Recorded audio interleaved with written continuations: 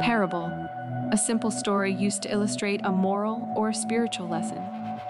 Paradigm shift, a fundamental change in approach or underlying assumptions. In other words, a new reality. The parables of Jesus were not just simple stories or teaching illustrations to make a moral or spiritual point. They were meant to disrupt and to provoke the imagination, to invite people to see what God is doing in the world from a new perspective.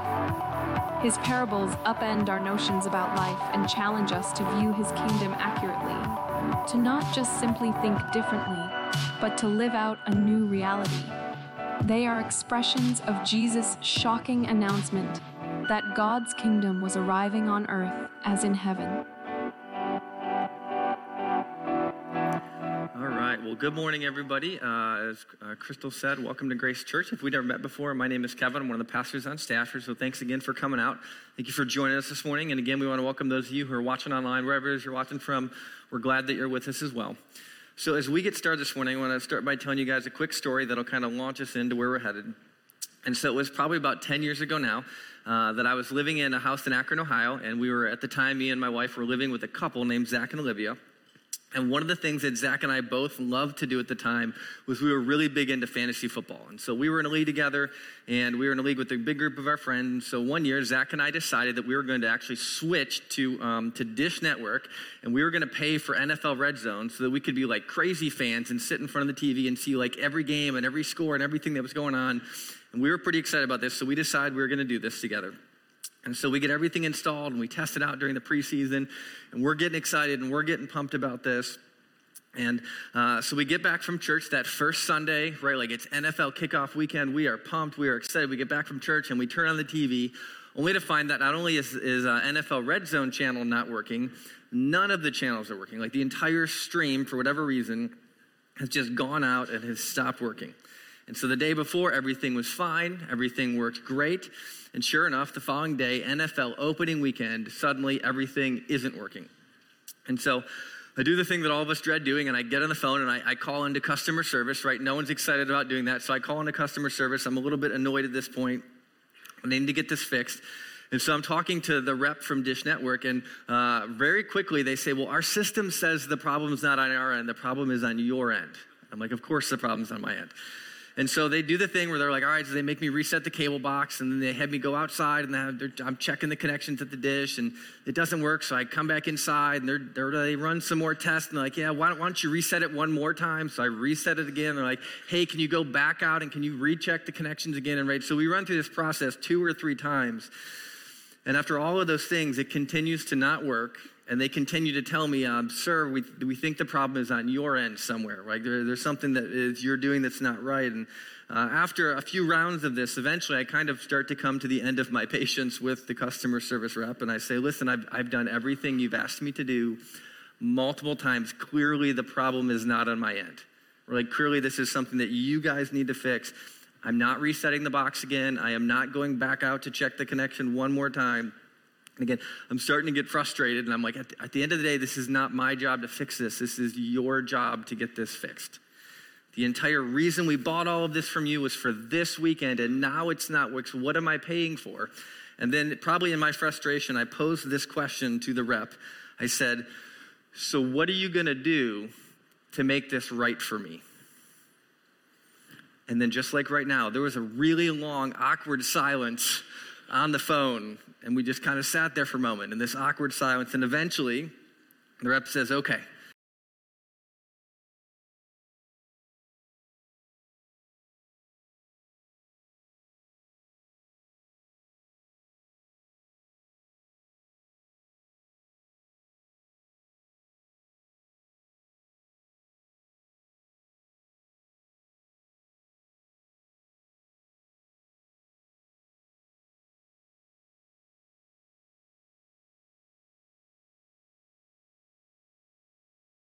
Pretty disappointed that like we got all this, it's opening weekend, we're going to miss out on this first weekend.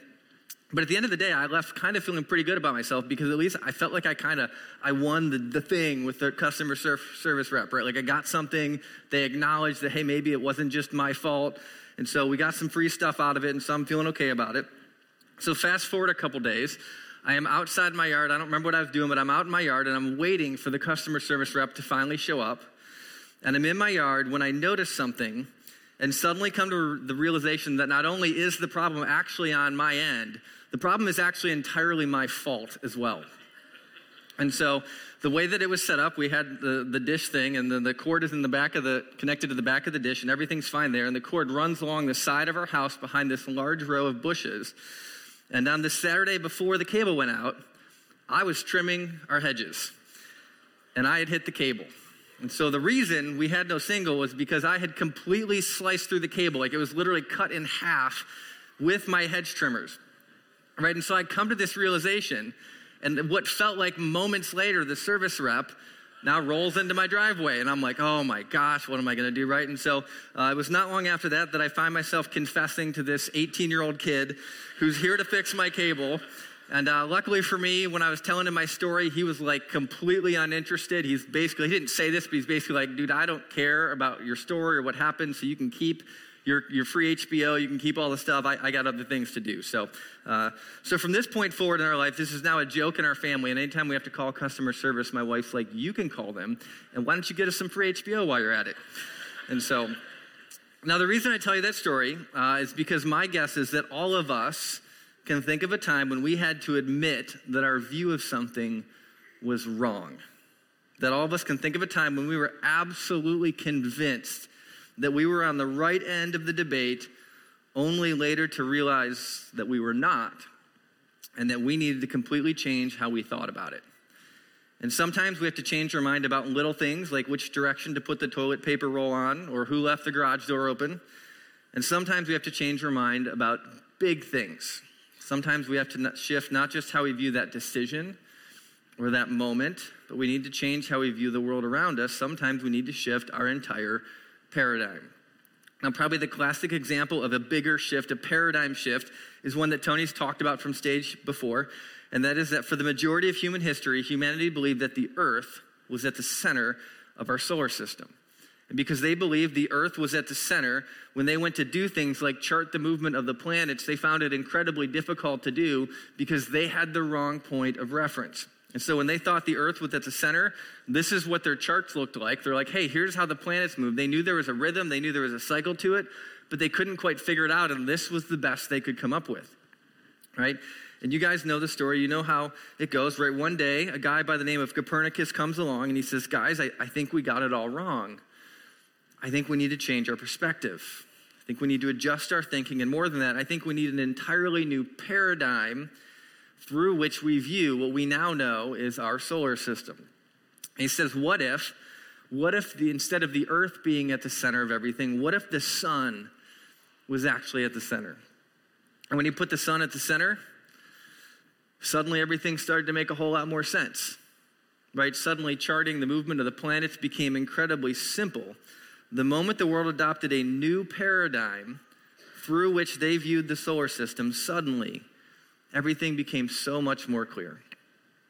And so right now we are kicking off a brand new series that we are calling Paradigm Shift, in which we are going to spend the next 6 weeks, counting today, working our way through some of Jesus' famous parables. And the reason we decided to call it Paradigm Shift is because that is precisely what Jesus' parables were designed to do.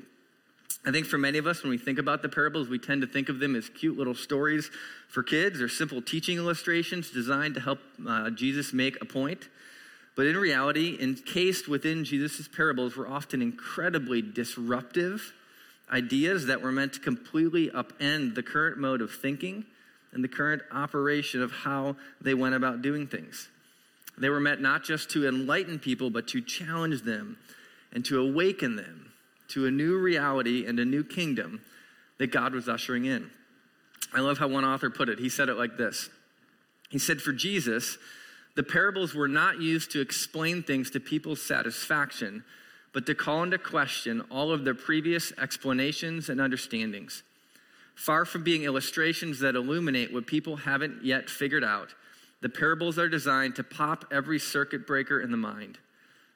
Mention Messiah, and the disciples pictured an armed king on horseback. Mention forgiveness, and they start setting up rules about when it should run out. From Jesus' point of view, the sooner their misguided minds had the props knocked out from under them, the better. After all their yammer about how God should or shouldn't run his own operation, getting them to just stand there with their eyes popped open and their mouths shut would be a giant step forward. And so before we dive into this series, I feel like I need to appropriately warn you that the parables that we're going to look at, by design, they are meant to disrupt and to challenge your current way of thinking. They are designed to mess with you and to bother you and to force you to see the world and the kingdom of God not from your own perspective, but from God's perspective. And in the first century, these cute little stories led some people to want to follow Jesus more, and they led other people to want to kill him. So, welcome to Medina East. That is where we are headed in this series, and that's where we're headed today. And so if you have a Bible with you, I want you guys to join me in Matthew.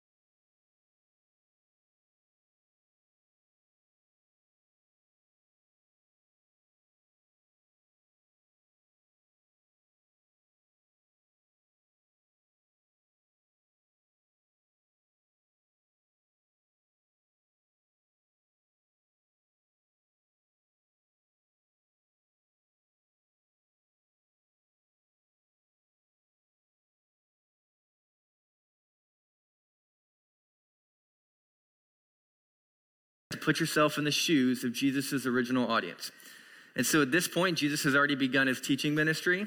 And so, for example, in Matthew chapter 5 through 7, he's already given the famous Sermon on the Mount. And we know that he's already begun performing some miraculous acts at this point, including healing the blind, the lame, and the mute. And so not only have the religious leaders started to take notice of Jesus, the masses, they've started to take notice of him too. And so in this particular day, we're told that because the crowds of people trying to see Jesus are so large that he actually gets into a boat, he gets himself a little bit off of shore so that he has like the perspective to actually talk to everyone at the same time. And then we're told, with this massive audience on the edge of their seats, ready to hear from this great rabbi, that this time, instead of teaching them directly as he did in the Sermon on the Mount, that this time he began to teach them in parables. This time he began to teach them in parables.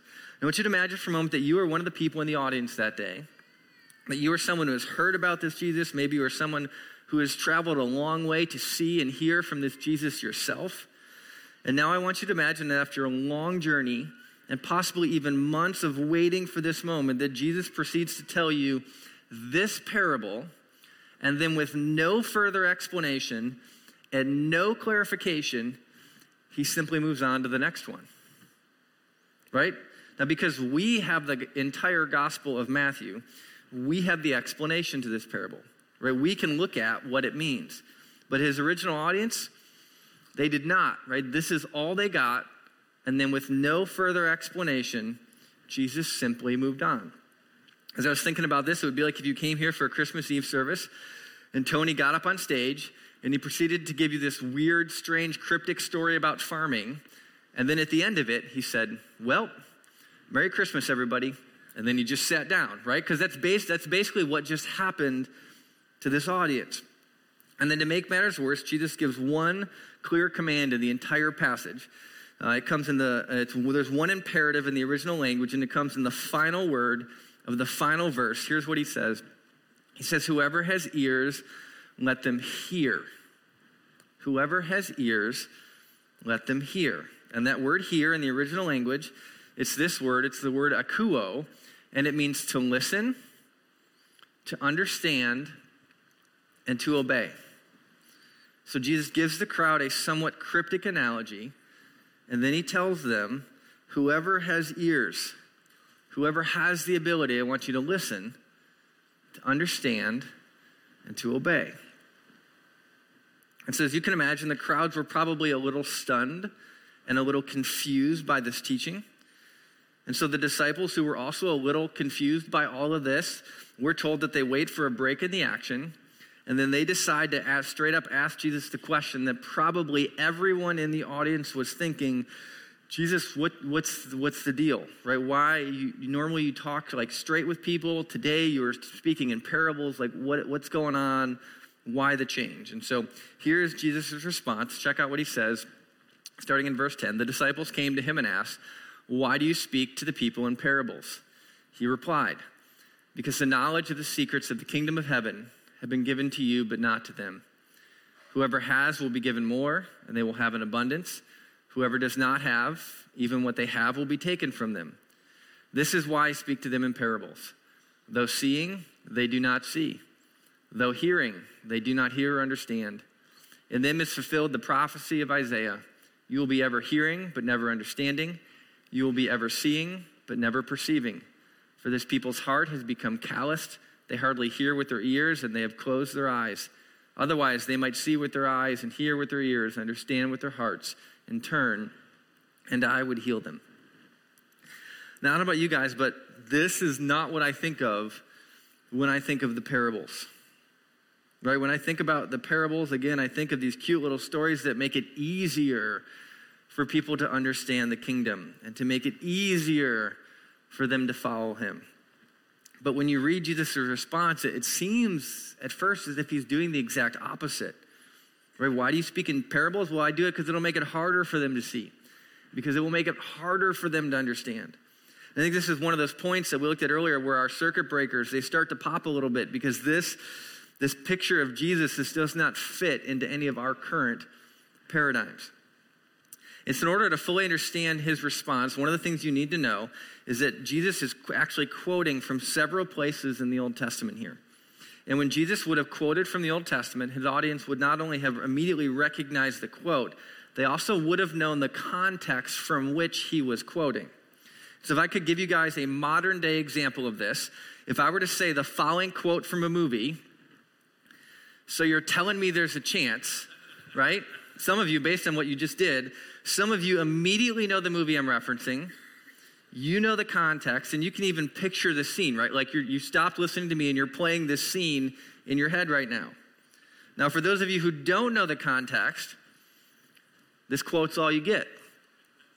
All you know are those words, and if you don't know the context, this quote has the appearance of being very optimistic, right? Oh, good news. We got a chance. Apparently, there's some hope, right? But for those of you who know the reference, right, you know that this quote actually means there is no chance, right? This quote means you have zero hope. And so in the same way, when Jesus quotes from the Old Testament, it is not as simple as just looking at the words. It is super important to understand the context from which the quote was originally given. And so in verse 13, Jesus is referencing a passage actually from Ezekiel chapter 12, verse 2, and here's where the quote comes from. Here's what it says. It says, the word of the Lord came to me, Son of man, you are living among a rebellious people. They have eyes to see, but do not see, and ears to hear, but do not hear, for they are a rebellious people.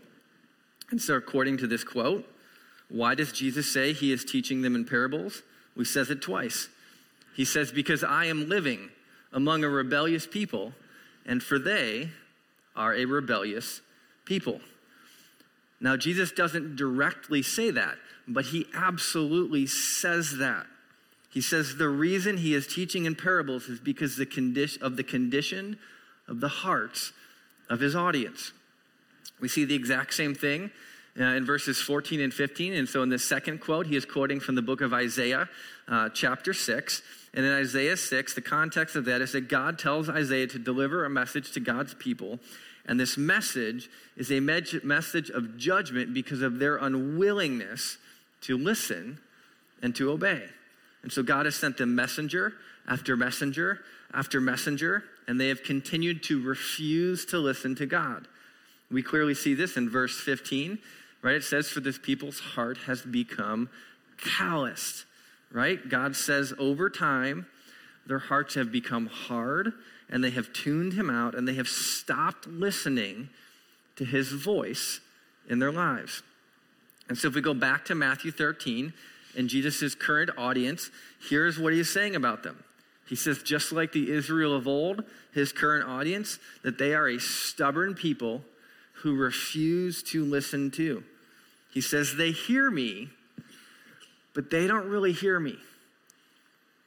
And they see me, but they don't really see me, right? Now, if you're someone here, if you're a parent in the room, if you have small children, I think you know exactly what this moment is like, right? So you have this moment where you look at your child and you're like, hey, I need you to stop the thing that you're doing. I need you to go do this. And like, you know they heard you, and yet they're still sitting there and nothing has changed, right? They're still staring at the iPad. They're still doing the thing, right? So they heard you and they saw you, but they did not really hear you, right? Did they listen? Well, they heard it, but they're not listening. And this is what Jesus is saying. And so on the one hand, the crowds of people are showing up to hear Jesus speak, right? They're literally coming out in droves to see him. But the question is, why? What are they looking for? What are they hoping to hear or see? And what expectations or paradigms might they be bringing with them on that day? As I was thinking about this last week, I can imagine that some people probably went to see him and they had maybe a political agenda in mind. And so maybe there was a political activist in the audience and they showed up with hopes and expectations that Jesus was going to do something or say something that would rally people to overthrow the Roman government, right? And if he did that, they were ready to get behind him and support them. And I'm pro-Jesus, I'm going to cast my vote with him, right? Like they were ready to get behind Jesus and this thing that he was doing. But when Jesus didn't do that, and when instead he started talking about things like loving our enemies and praying for those who persecute you, right? I imagine they started to tune him out. And that even though they heard the teachings of Jesus, it just kind of became like background noise in their lives. I have to imagine there were others who came to see Jesus because they wanted to see his miracles, right? Like, do another miracle for me, Jesus. Show me your power, and then maybe I'll get on board with some of this other stuff that you're saying. And although he did perform many miracles, he didn't always do them. And in Luke 11, we have a story where the people are praising and blessing Jesus for his miracles. And his response to them is to say, blessed rather are those who hear the word of God and obey it.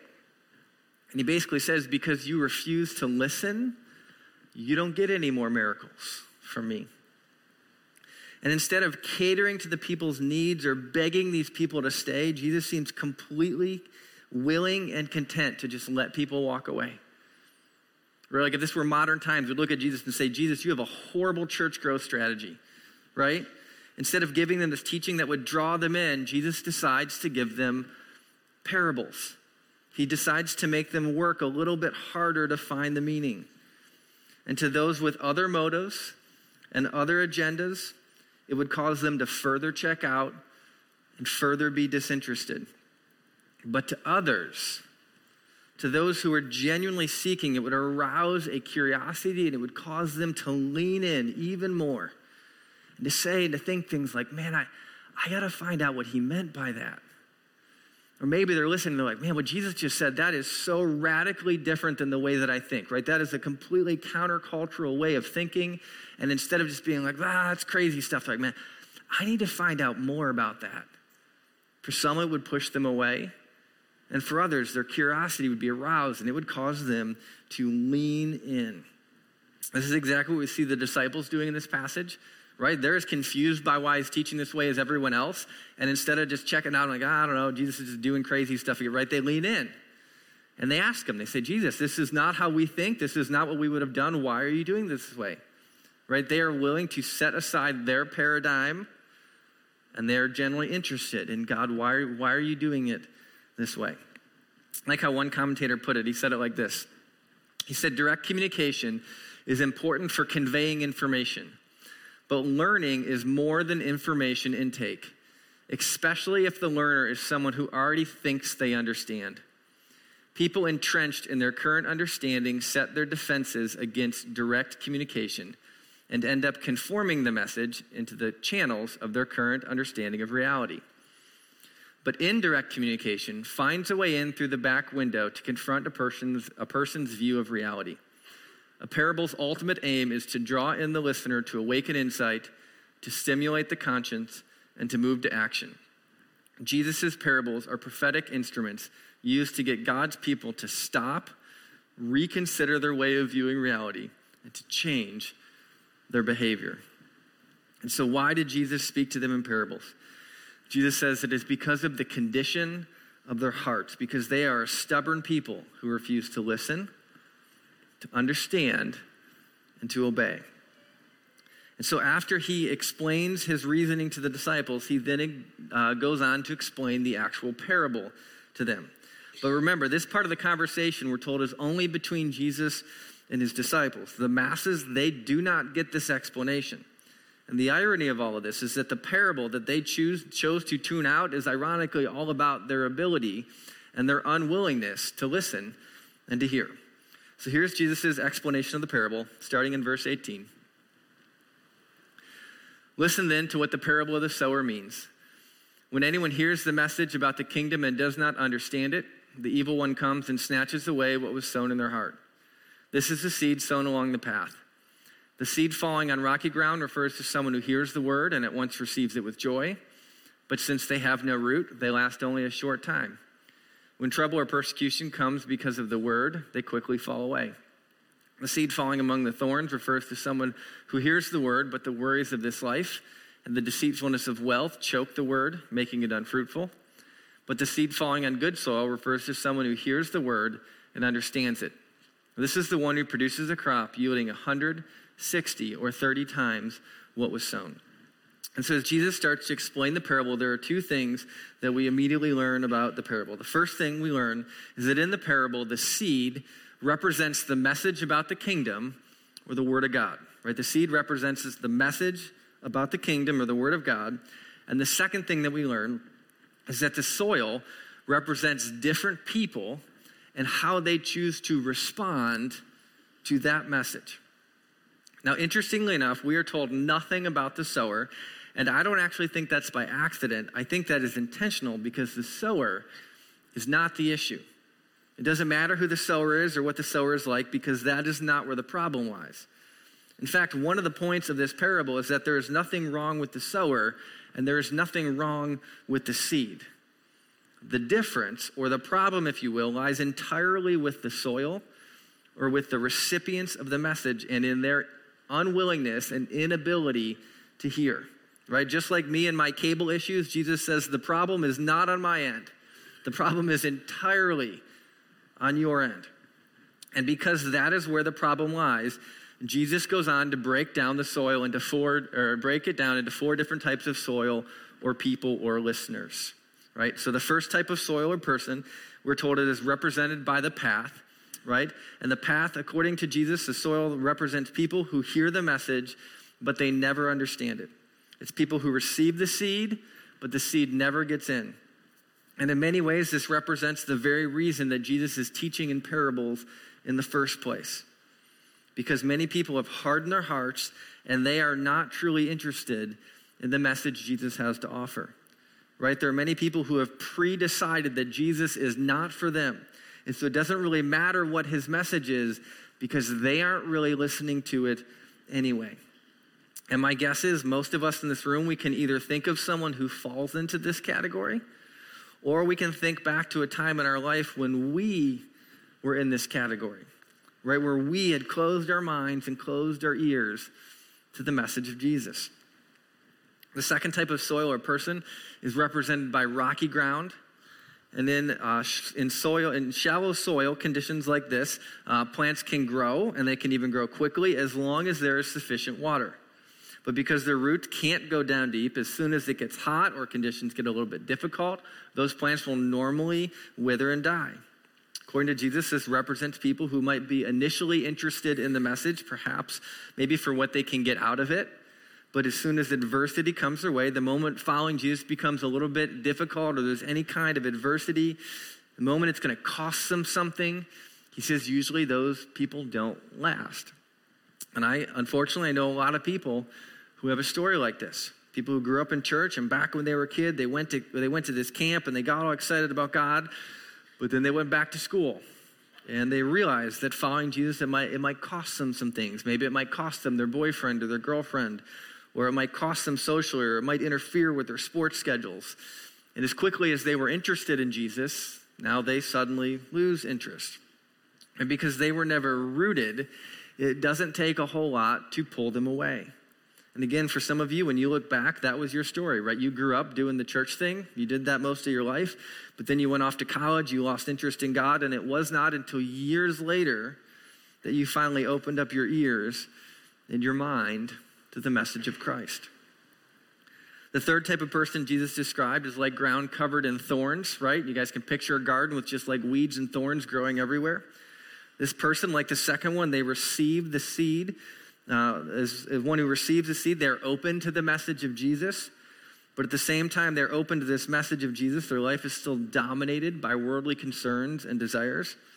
In the same way, overgrown weeds, they can steal the nutrients and kind of suck the life out of the plants around them. Jesus says in the same way, the worries of this life and the deceitfulness of wealth, those things, they can choke out a person's spiritual growth as well. And I would say of all the soil types, I think this is perhaps the one that I find the most scary, because I think it is so easy for us to allow these things to creep into our lives without us even realizing it. I think it is so easy to deceive ourselves and to think we are good and to think we are okay, when in reality, we're not. And we're only experiencing a fraction of the life that God has for us. And according to Jesus, when we give these worries and these concerns, when we give them too much real estate in our lives, when we spend more time thinking about those things than we do God's word, the result is that they can end up choking out our spiritual life, right? It says that we are like apple trees without the ability to produce apples. And then finally, the fourth type of soil is the good soil, right? The good soil. This represents the person who it's that word, it's that akuo. It's someone who listens, who understands, and who obeys God's word in their life. And the result is a life of real transformation. It is real spiritual growth, and not only are they someone who can take in God's word, but they actually become someone who is a sower of God's word into the lives of others, right? Their life becomes one of multiplication. And so as we consider Jesus' parable and his explanation of it, I think there are a couple of questions this parable invites us to ask, right? The first question is the obvious question that all of us have been thinking, and it's this. It's, which type of soil are you? Right? What type of soil am I?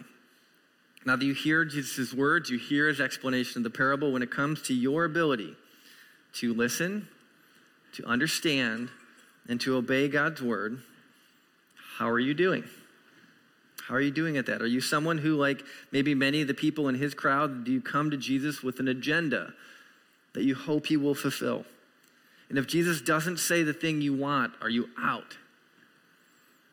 Or do you come with open ears to hear whatever it is that Jesus wants to tell you?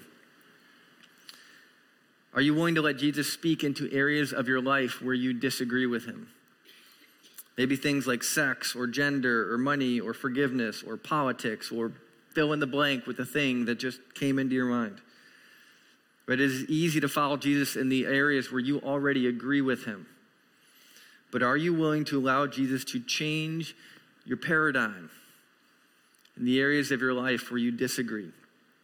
Because remember, Jesus says, if you don't like my teaching, if you don't understand this, if it doesn't make sense to you, the problem is not on my end. The problem is on your end, because you have the wrong paradigm. Maybe it's a paradigm that you were taught from your family growing up. Maybe it's one you got at school. Maybe you got it from a friend or a coach who knows where it came from. But he says, if you're not getting this, then you are thinking through the wrong lens and you have the wrong paradigm. Are you willing to genuinely hear what I am trying to tell you? How about this? Does it matter who the sower is to you? Are you someone who is tempted to skip church if your favorite teacher isn't on? Or are you someone coming to hear from the Word of God? Because I can assure you that one of those two is infinitely smarter than the other, and it's not us. How about this? Are you someone who can actually consume God's Word on your own?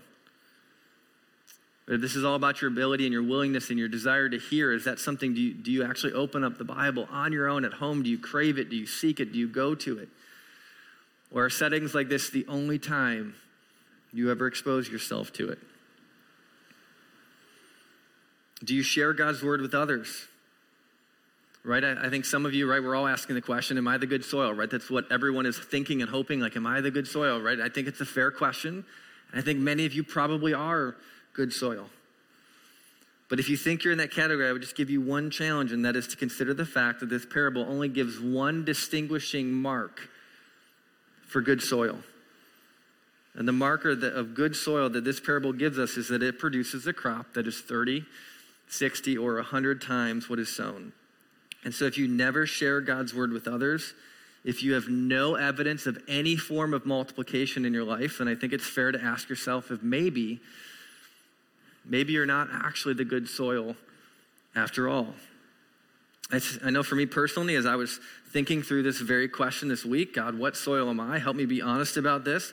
I think I can confidently say that by God's grace, I am not soil number one, right? I would not be standing on stage if I was completely rejecting God's Word. So it's something I'm attempting to accept into my life and to follow after. I think I can also say that I am, by the test of time, has shown me that I am not number two. I've been following Jesus for a while, and I've had some good times, and I've had some hard times, and I'm still attempting to follow him. So I think I can say I'm not number two. But then I came to number three, and if I'm honest, number three started to make me a little nervous. I want to be transparent with you, and I think that there are times where I feel myself being pulled and drawn in the direction of the deceitfulness of wealth and the worries of life, right? When I think about number three, I think to myself, man, be careful. Right? I'm like, oh, man, I got to stay on my guard for weeds. And if any of you, if you've ever had a garden, you know that you can clear every single weed from your garden, and somehow you can wake up the next morning and there's like 10 more that just showed up overnight, and you're annoyed, and how did they get here, right? Weeds they are sneaky, and they are annoyingly persistent like that. And I think the same thing is true of wealth and the worries of this life, that, right, you can be doing great, and then just like that, without you even realizing it, these things have snuck back into your life. And the next thing you know, your faith is suffering, and I know for a fact that I have been there. I don't wish this to be true, but there have been seasons of my life where, unfortunately, that has absolutely been true of me. So I think the first question that we need to ask ourselves is the obvious one. It's, which type of soil are you? Just honest assessment with yourself. Where am I currently at? Which leads to the second, and what I think is by far the more important question. So with that, I'm going to invite the band back up. But here's the second question, the one that I think is far more important. It's this. It's, which type of soil do you want to be? Which type of soil do you want to be? Right? Because listen, the point of the parable is not, hey, this is the type of soil you are, and if you're not number 4, then tough luck. Right? It's not like, ooh, you're soil number 2. I'm so sorry, but the future does not look good for you. Right? Like that's not the point of the parable. The point of the parable is the charge and the challenge to akuo. It is to listen, to understand, and to obey. It's that you get to decide how you will respond to God's word. And here's the deal. You get to make that choice every single time you encounter it. Every time you hear it, every time you read it, every time you listen to a teaching on it, every single time you get to decide in that moment how you will respond. I love how the author of the book of Hebrews put it. He said it like this. He said, today, if you hear his voice, do not harden your hearts. Right? Don't worry about last year or last month or even last week. He says, today, in this moment, in this decision, if you hear his voice, do not harden your hearts. So I think the ultimate question this parable is asking is not which type of soil are you. I think that's an important question. I think it is good to assess reality of where you currently are at. But I think the ultimate question that this parable is asking is which type of soil do you want to be? Are you someone who is willing to listen, to understand, and to obey? And your willingness and your ability to do that, it will change everything for you spiritually. And your ability to do that is something that we're going to put you to the test to over the next 5 weeks as we continue to dive into more of Jesus' parables. Let me pray for us. Father, you are good, and we are incredibly grateful that you give us your word, that you have spoken life and truth into our lives, that you've given us access to it. So God, I pray that for all of us that you would humble us, that you would allow us to be willing to have our minds and our thoughts changed, that maybe to see things in ways that we don't normally think or don't normally see, or that go against the grain of how we've been raised or how we've been taught our entire lives. God, would you open us to be good soil who are simply responsive to you? God, I ask for your grace and your mercy in our lives in the moments when we, like small children, where we hear you and we just sit there and we do nothing. God, would you be gracious with us? Would you continue to speak to us? Would you continue to call to us, even in the moments when we are stubborn and we ignore? God, we are so grateful for you and your Son and the ways that you have shown up in our lives and that you don't ignore us. So, Father, we love you. We thank you. We ask for your help in all of these things. It's in your Son's name. Amen.